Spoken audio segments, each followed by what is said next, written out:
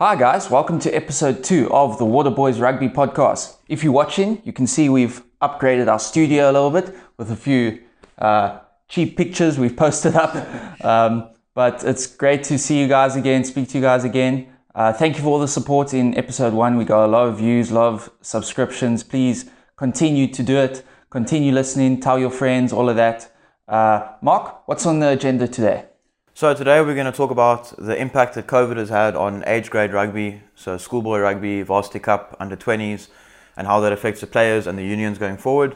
And we're going to talk about players playing abroad for different countries than their birth, with an emphasis on Duhan van der Merwe. So yeah, that's what's coming up. Exactly, yes.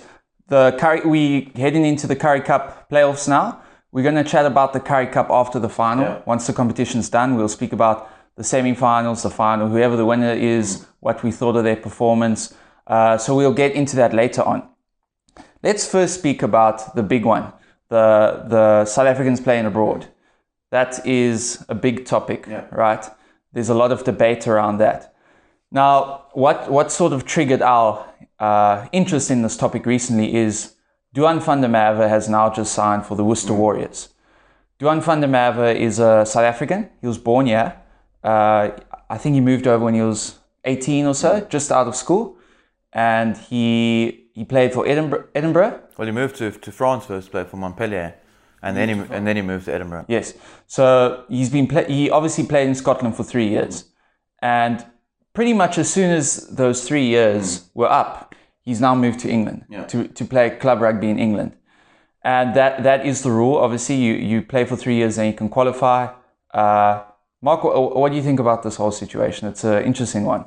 It's very interesting because, I mean, he wasn't making it in South Africa and he decided to go to France and he earned a lot of money playing for Montpellier and he was good enough but not great.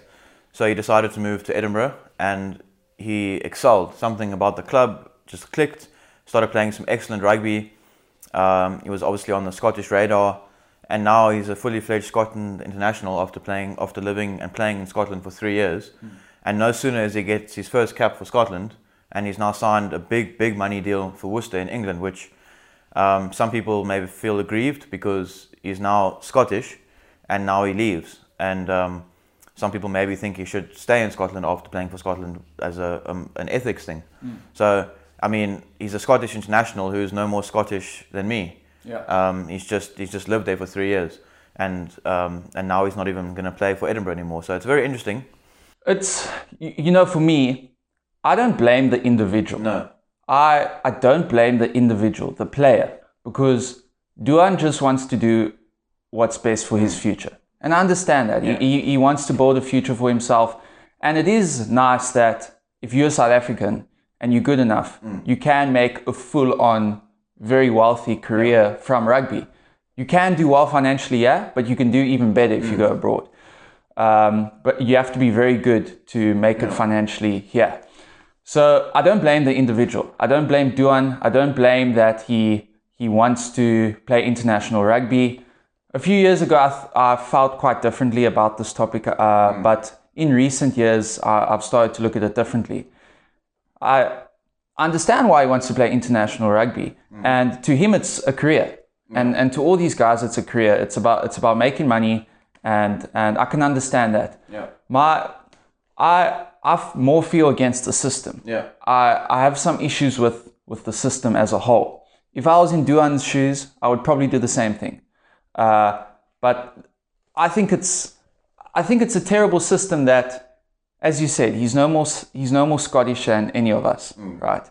But the only attachment he has to Scotland is he played there for 3 years, and now suddenly he can play for the international team. I understand club rugby, that makes sense. You make more money, but I'm just worried that international rugby is becoming club rugby. I worry that it's very easy to just play for any international team. Well, I think an interesting comparison to make here is someone like CJ Stander, who's also South African and is now a fully fledged Irish international, but he's still playing week in, week out for Munster, and he gives his heart and soul to Munster and to Ireland, and he has embedded himself in the Irish culture. He's lived there for years. He's still playing for Munster. He's basically a Munsterman. They love him. The fans love him. So that's an example of someone who made the switch, like Duan did, but is now paying back to Ireland by staying in Ireland, playing for Munster, putting his body on the line week in, week out, and really like living the Irish way of life. And another possible way to fix the system, because I agree with you, it's the system, it's not the individual, is something like what Wales have done, where they have a 75 cap rule. So you can only play for Wales if you play in Wales, unless you have more than 75 caps, and then you can play abroad. So that would stop someone like Duan van der Merwe. Maybe let's say Scotland should make a 30 cap rule. So he has to play at least 30 times for Scotland, which will take at least 3 years. Then he can go to Worcester, for example. Then it makes him a little bit more like he's paid his dues and now he can leave. Because this has all just happened a bit too quickly for, like, I just think it's a little bit wrong. I don't disagree with him going to England, but I think he needs to give a bit more to Scotland first to become Scottish. Yeah, I mean, again, you can understand why the individual would want to go to Worcester, but yeah, it's a system. CJ Stander, he's a citizen of Ireland now. And I think maybe they should be, because citizenship I can understand. In case you guys don't know, Mark plays for Germany, the international team. But in your scenario, I can understand it because you're a citizen there. Your mother's German. So you have some sort of attachment to Germany. You have German blood. So quite quickly after school, you started playing for the German international team. So that I can understand because you're German. You have German blood. But I can also speak like from first-hand experience of guys who aren't German, who are now playing for Germany, but living in Germany, living a German lifestyle. Because it's a thing for South Africans, like if we don't make it here, we have to go and build a life for ourselves somewhere else. And rugby gives us that platform. So Germany is obviously a tier 2 nation. So I'm not talking about the big countries. But I have friends who play for Germany who aren't German, who are now German. And they can speak German, they're getting their German passports, embedded in the German lifestyle, playing for Germany. And it's understandable because now they can raise a family in a European country. It's an exciting venture. And for me, obviously, I take pride in my German heritage and in playing for Germany. So that is different. But that's so you are kind of an exception to the rule. It's two different stories. It's two different arguments because, like, I had a German passport since birth, so I'm German and South African. Yes. So I didn't become German by moving to Germany. I've always been German. But there are guys who play for Germany who aren't originally German, who are now marrying to German women, living the German life, and that's also cool because they didn't just do 3 years in Germany and then go and earn money in France. They are German now. Yeah, and also if you compare it to like a different profession, for example, like Arnold Schwarzenegger, he was born in Austria, and he moved to the US as a young man, a young bodybuilder. But he's full on American now. He's taken up the lifestyle. He's really contributed a lot to the country. So I think if it's possible in other professions, it should be possible in rugby as well. I personally just think it's way too easy at the moment. Way too easy. I think maybe a good idea would be instead of 3 years, it should be 5 years. Maybe that could help. Obviously, some would say 5 years is a long time in a rugby career, which I understand. I want to just see international rugby remain authentic. And I've always seen international rugby as a representation of the country's talent. And like Duan van der Merwe now, he can also qualify for the British and Irish Lions, which we can talk a little bit more about later. But I just think international rugby should remain as authentic as possible. Yeah, well, it depends, again, who you ask, because the Scottish fans won't mind Duan van der Merwe playing for Scotland because he's a powerhouse on the wing and he's someone that can help them win games. The people who it affects the most is the actual Scottish players or the players in those countries. If you're an up-and-coming Scottish wing who's okay, but not as good as Duan van der Merwe, you have no international career anymore because some big South African has taken your jersey. But if you're a Scottish fan, if you're a Scottish Union, if you are anyone who's involved in Scottish rugby, you want to see the best players possible, no matter where they come from. Like even Ollie Cable's another example of someone who was, banging around in Super Rugby and now an international Scottish prop who's really like holding down their scrum at Lucid. So, yeah. It's some countries take advantage of it too much. But before I say that, I think a lot of Scottish people some of the fans actually are upset about, just from what I've seen from my page. I have received quite a few messages, people saying like because I make fun of Scotland a lot on my page, the Springbok D team, but I think a lot of the Scottish people, from what I've seen, aren't too much of a fan of it either, because as you said, they have a lot of pride. Scottish people are very proud, and I'm sure it does affect them if just a random South African guy walks into the team. So also, you have to blame the coaches as well, those in charge, because to me it feels like they're not doing enough to develop their teams, their young talent. What are they doing to grow their young players? Because it feels like whenever there's a problem in the team, they just slot in anyone who can qualify. Ireland also have quite a lot of foreign-born players. Japan is a team, they take advantage of it. Yeah, but the thing is with Japan is that rugby wasn't very big in Japan, and now with these international players coming in, I think their hope is that the long term these players can have an influence on the younger Japanese players, and then maybe in 10 years' time they can have a more Japanese team because they learnt off these world-class players. So I agree with you, like playing against Japan is hardly even like playing against Japan. There's maybe like 5 Japanese people in the starting lineup, and the rest are South Africans or New Zealanders or whatever. But I think the long-term effects could be good for Japanese rugby in terms of, like, let's say Michael Leach playing for Japan, then the kids see Michael Leach playing, they think, I want to be like that guy. And then in 15 years' time, you might have a Japanese Michael Leach. But at the moment, it's not really, like when we played against Japan in the quarterfinal of the World Cup, like Japan would never have made the World Cup if they just used Japanese-based players or Japanese-born players. So yeah, it's a difficult conversation. Let's think about football, right? Soccer. This doesn't happen in soccer, right? Doesn't happen at all in soccer. There's a lot more competitive nations in soccer, to be fair. In rugby, if we didn't do what we do now with players going abroad, there's maybe 4 countries in rugby, maybe 5, who are competitive. You've got New Zealand, Australia, South Africa, England, France. If they had to use local-born players, they would be the only countries that would have a chance on the day of winning. And even England have a couple of Tongans who are born in England, but they're of Tongan heritage. To be fair, Wales mainly have a Welsh team. Yeah. I don't think, do they have any foreign-born players? They have there's a lot of Englishmen playing for Wales who have like a Welsh mom, but they're born and raised in England. But that's the same as me playing for Germany. So Wales have actually done it very well. Maybe Scotland could learn a few things from Wales, the way they do it. I think a big problem in Scotland is that they only have 2 professional teams, and that's not really enough. Like we see it with Italy as well, having 2 professional teams, there's not enough depth. Because if you take 2 professional teams and you have to make 1 national squad, as opposed to like Wales and Ireland have 4 professional teams. So Scotland lack depth.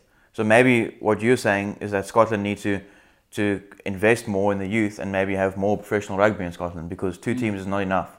Yeah. And I mean, of those 2 teams, is a large percentage is foreign born. Yeah.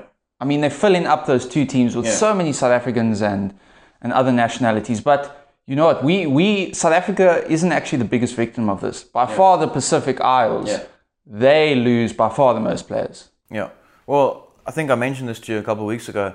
25% of all of all professional rugby players worldwide are from the Pacific Islands, from 3 tiny islands that have like 1 million people on the island. And they make up for 25% of all professional rugby players. Nice. And I don't think they reap the rewards enough for that. I think they are taken advantage of. I understand why the individual does it, because he wants to provide for his family or for his village. I know a couple of Tongans and Samoans personally, and I've played against Samoa. You can see the jersey here. And some of those boys, I spoke to them after the game, they had to pay their own flight to get from their English-based clubs to play for Samoa. So they're so passionate about playing for their island, but they don't even get compensated for their travel expenses, which is ridiculous. Imagine how good those teams would be if they had all their players. Well, just look at the countries around the world. Look at New Zealand. New Zealand has maybe half their team is actually from the islands, who came over at a young age to pursue a rugby career, because you can't play international rugby on the islands. And look at the French league. There's just islanders galore who are world-class players. Look at the Vunipola brothers, Tuolagi playing for England. Those guys are Charles Piutau playing for New Zealand. He's a Tongan.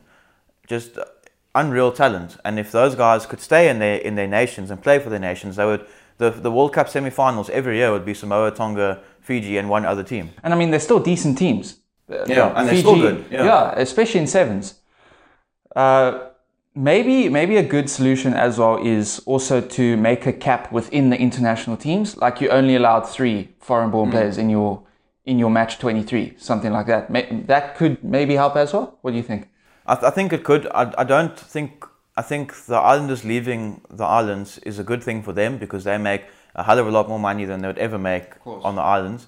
I think what needs to change is World Rugby needs to step in and help the islands financially. There's a lot of corruption in the unions of the islands, so World Rugby should moderate that, and there should be better compensation for the islanders themselves. Because I know of stories of people who become some of the highest paid rugby players in the world, and then post their career they go back to the island. They run out of money because they're supporting big families, and they end up working as a farmer in Tonga or Fiji, and they were actually one of the best rugby players in the world at the time. And I think World Rugby should maybe. I know there's an organisation now for Islanders, a voice for Islanders in Europe, which I think is great. And so yeah, maybe a cap of 3 players in a team. But I'm a big supporter of the Islanders playing club rugby. I wasn't actually, when I said that, I wasn't actually referring to the Islanders. Yeah. But I mean, that situation I completely understand. I more meant international rugby as a whole. Yeah. Again, international rugby and club rugby, I think should be looked at separately. Because it seems like a lot of people, when you say, oh yeah, I have a bit of an issue with so many foreign-born players playing for other international teams, and people think you're completely against players going abroad at all. And no, it should be looked at separately. Club rugby and international rugby, I think, should be treated separately. I understand it's a financial world. Maybe a good idea, because obviously the World Cup, that's the biggest attraction in rugby. Maybe World Rugby could, I don't know if they do it already, I doubt it, but essentially teams like the Pacific Isles, also Canada, all the tier 2 nations who don't have a lot of money, maybe World Rugby could pay them a fee for actually participating in the World Cup, because those teams are essentially bringing value to the World Cup. I think they do. I think if you qualify for the World Cup, you get a once-off payment, but I don't think it goes very far. I don't think it lasts for 4 years of growth. Yeah. I don't think it's the answer to long-term success for these countries. I think it's a 4-year plan. But if like Germany played against Canada in the World Cup qualifier and we lost to Canada, so Canada made the World Cup instead of us, and I know that if they had lost that game, their union would have been in big trouble because they wouldn't have got that. They rely on that payment every 4 years.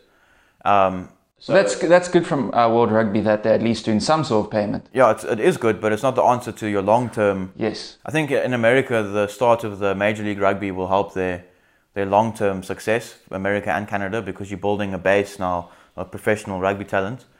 But yeah, there's a lot more that can be done to help tier 2 nations, but it's very easy for us to sit here and talk about it, and it's a lot more difficult to put it into action. So obviously we have the British and Irish Lions tour coming up as well. And guys like Duan van der Merwe and Jaco van der Walt, those guys are obviously going to qualify for the British and Irish Lions tour. Do you think that, because British and Irish Lions is a very sacred, traditional thing, what do you think about that, players like that qualifying for the tour? It's a difficult topic because I would feel quite aggrieved to see Duan van der Merwe, or like James Lowe is a winger for Ireland, and he's a New Zealander. Yes. Who just recently last year qualified to play for Ireland. Yes. And if I saw those two on the wing for the British and Irish Lions, for me that's a bit of a joke because they're not British or Irish, they're New Zealanders and South Africans. But if you ask me if I see CJ Stander playing for the Lions, then I think that's fine. So maybe I'm a hypocrite. Maybe you have to have played for a certain number of years for a national team. But I think that there needs to be some sort of a rule or a cap on when you qualify for the Lions, because playing for Scotland or Ireland is one thing, but playing for the British and Irish Lions is like you say, it's sacred, and it's like to put on this jersey is like every boy's dream who grows up in Britain and Ireland, and to have a New Zealander who's come over, not even lived there for 3 years, I think that's a bit unfair. Yeah, the whole concept of the British and Irish Lions is the best of the UK coming down to the Southern Hemisphere. the best of the UK, UK born and bred. And again, to me, it feels like it's making it inauthentic that now they're using our own players, not only South Africa, Australia, New Zealand, they're using our own players to try and beat us. Yeah, so maybe they need to have a rule where if you're a foreign-born player or a foreign player who's qualified on citizenship, you have to play 30 games or 20 games for the nation of your choice before you can qualify for Lions. Or they need to say that only players born and bred in the British and Irish or in the UK can play for them. Yeah, but I agree with you. CJ Stander, I can understand a little bit more. I still think it's a little bit inauthentic with CJ Stander, but I feel like he makes more sense than someone like Rob Lowe. It's an interesting one. You guys must let us know what you think. It's difficult. Yeah. These topics are extremely complicated. Yeah, we are dividing opinions. Yeah. Yeah, you think of the individual. Obviously, I mean, if I had an opportunity, like if someone said, "Austin, do you feel like playing for the British and Irish Lions?" and I never had the opportunity to play for the Springboks, I mean, how could someone say no to that? So again, the individual. I'm not criticizing the individual. The system, I just have some concerns about. Again, like if you think of other sports, you don't see this as much in other sports. Cricket as well. You don't really see that either. Like imagine the Ashes, the Ashes in cricket. And I'm sure here and there you might get an Australian born playing for England or so, and I'm sure you get that here and there. Or like Australia against India. That's always a huge test series. Now imagine if you had like 5 Indians in the Australian team playing against India in cricket. It would feel weird to those fans. So it's more common in rugby than in other sports. Okay, let's chat about the gap in South African rugby, the potential gap. So obviously for almost a year now, schoolboy rugby players haven't been playing. Many club players haven't been playing. Varsity Cup was cancelled last year. Young players aren't getting an opportunity to show their talent, develop their talent in South Africa. And I've started to think about this more recently. This is really concerning. Is there going to be a gap in talent in South African rugby? Where are the new unions going to get new talent from? Yeah, it's interesting, and it's not a problem that is unique to South Africa. It's a worldwide problem at the moment, except for New Zealand and Australia, because they have handled COVID very well, and they've had schoolboy rugby and super rugby and whatever. But here and in England and in France, the only teams that are playing are the professional teams. So in England, it's only the Premiership, and here it's only the Currie Cup teams. So I feel very sorry for high school kids who have missed their matric year of rugby, who have missed Craven Week. A couple of mates of mine from university have missed. They were in the squad to play for South African under-20s last year, and then the World Cup was cancelled. And that's their time to get onto worldwide TV, to showcase their talents, to put down a marker and say, I'm here. And they've missed that, and now they're 21 or 22, and they've missed that opportunity. Even Varsity Cup being cancelled last year, no one knows if it's going to go ahead this year. So you have to be under 25 to play Varsity Cup. So some players are 23, 24, getting to the point where they're like, am I still going to play Varsity Cup? And even the club rugby, like you say, the Super League in Cape Town was cancelled last year. And that is a pool of players who, could become professionals one day. So I think the gap between the semi-professional and the amateur and the top level is going to increase rapidly, because there's no one else playing rugby besides the top dogs. And who knows where the unions will find new players? They will have to start signing boys who last played rugby in grade 10. Yeah, and I mean, there's going to be hardly any footage of those players. I'm worried that they might just go according to word of mouth. Because rugby is a lot about connections, especially in South African rugby. And, if one of the main coaches at the Lions, okay, he now needs a new pool of young players. He can't see these guys play because there's no rugby going on. So what's going to happen? They need new players, but they can't see these players. So they're going to go to school coaches they know, JP or the neighboring schools, and they're going to say, who could you see that had talent? Who do you know that has talent? Yeah. And I think players are going to start getting signed just on word of mouth now. How else? How else? And that could create a lot of problems because favoritism is natural. Yeah. It's a normal thing. Players who maybe weren't fully developed then, they would have developed now. So it's a huge problem. I'm sure Rassie and everyone at SA Rugby are concerned about this. Varsity Cup is a huge one. Huge one. Varsity is so many of those Varsity Cup players. They end up playing for Western Province or any type of union. So it's a major concern. And it's not just South Africa. It's many countries abroad. Yeah, I think every country besides, like I say, Australia and New Zealand are going to have this issue because it's just, I mean, in England it's just the Premiership playing and no one else is playing. So where will they find the next pool of players? Hopefully this year is the last year of this, and then a 2-year gap maybe won't be the end of the world. But if it goes on any longer, I think we're going to have serious issues because, as you said, if Province starts signing boys who are turning 19 next year, who are in matric this year, but the last time they actually played rugby was grade 10, it's going to be tough because you could have some boys who are great in grade 10 who have now maybe their development is slowed, they're not as good.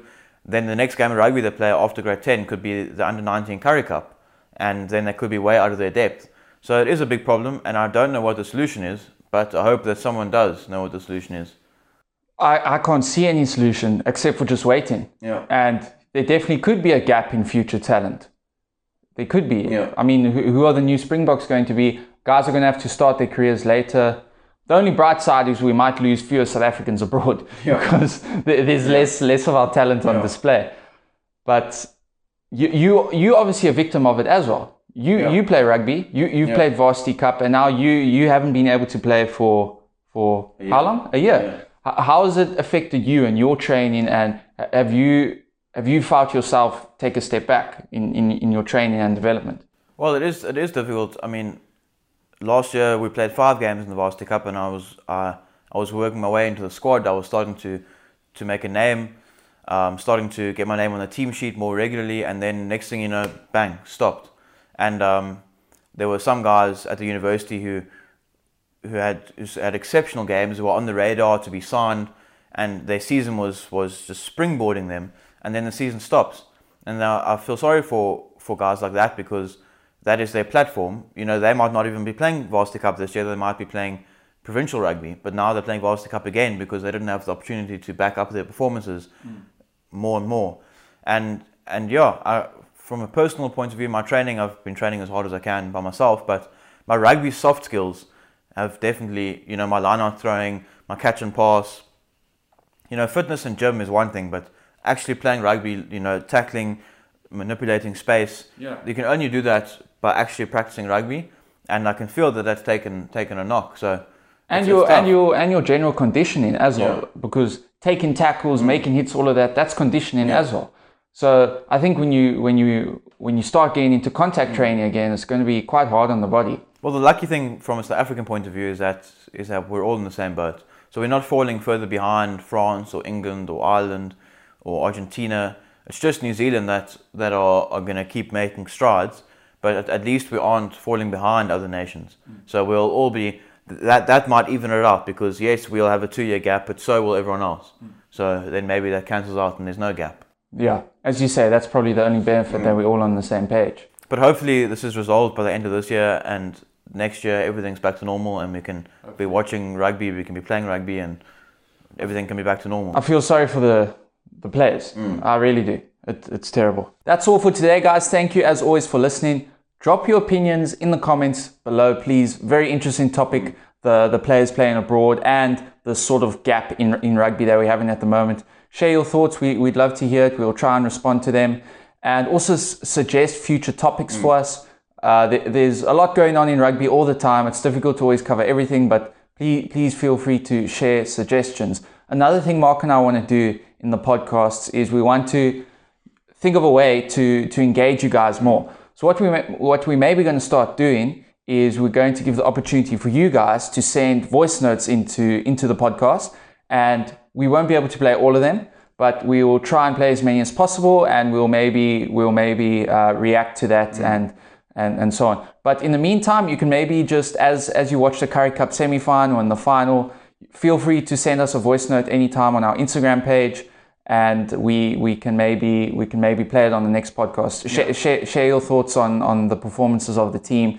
Again, we're sorry if we can't play a voice note because there won't be time for everyone. Yeah, just drop us a comment on the Instagram page, tag us in anything interesting that you see, and let's chat, let's stay together, and it's going to be very exciting. Thanks, guys, and see you next time.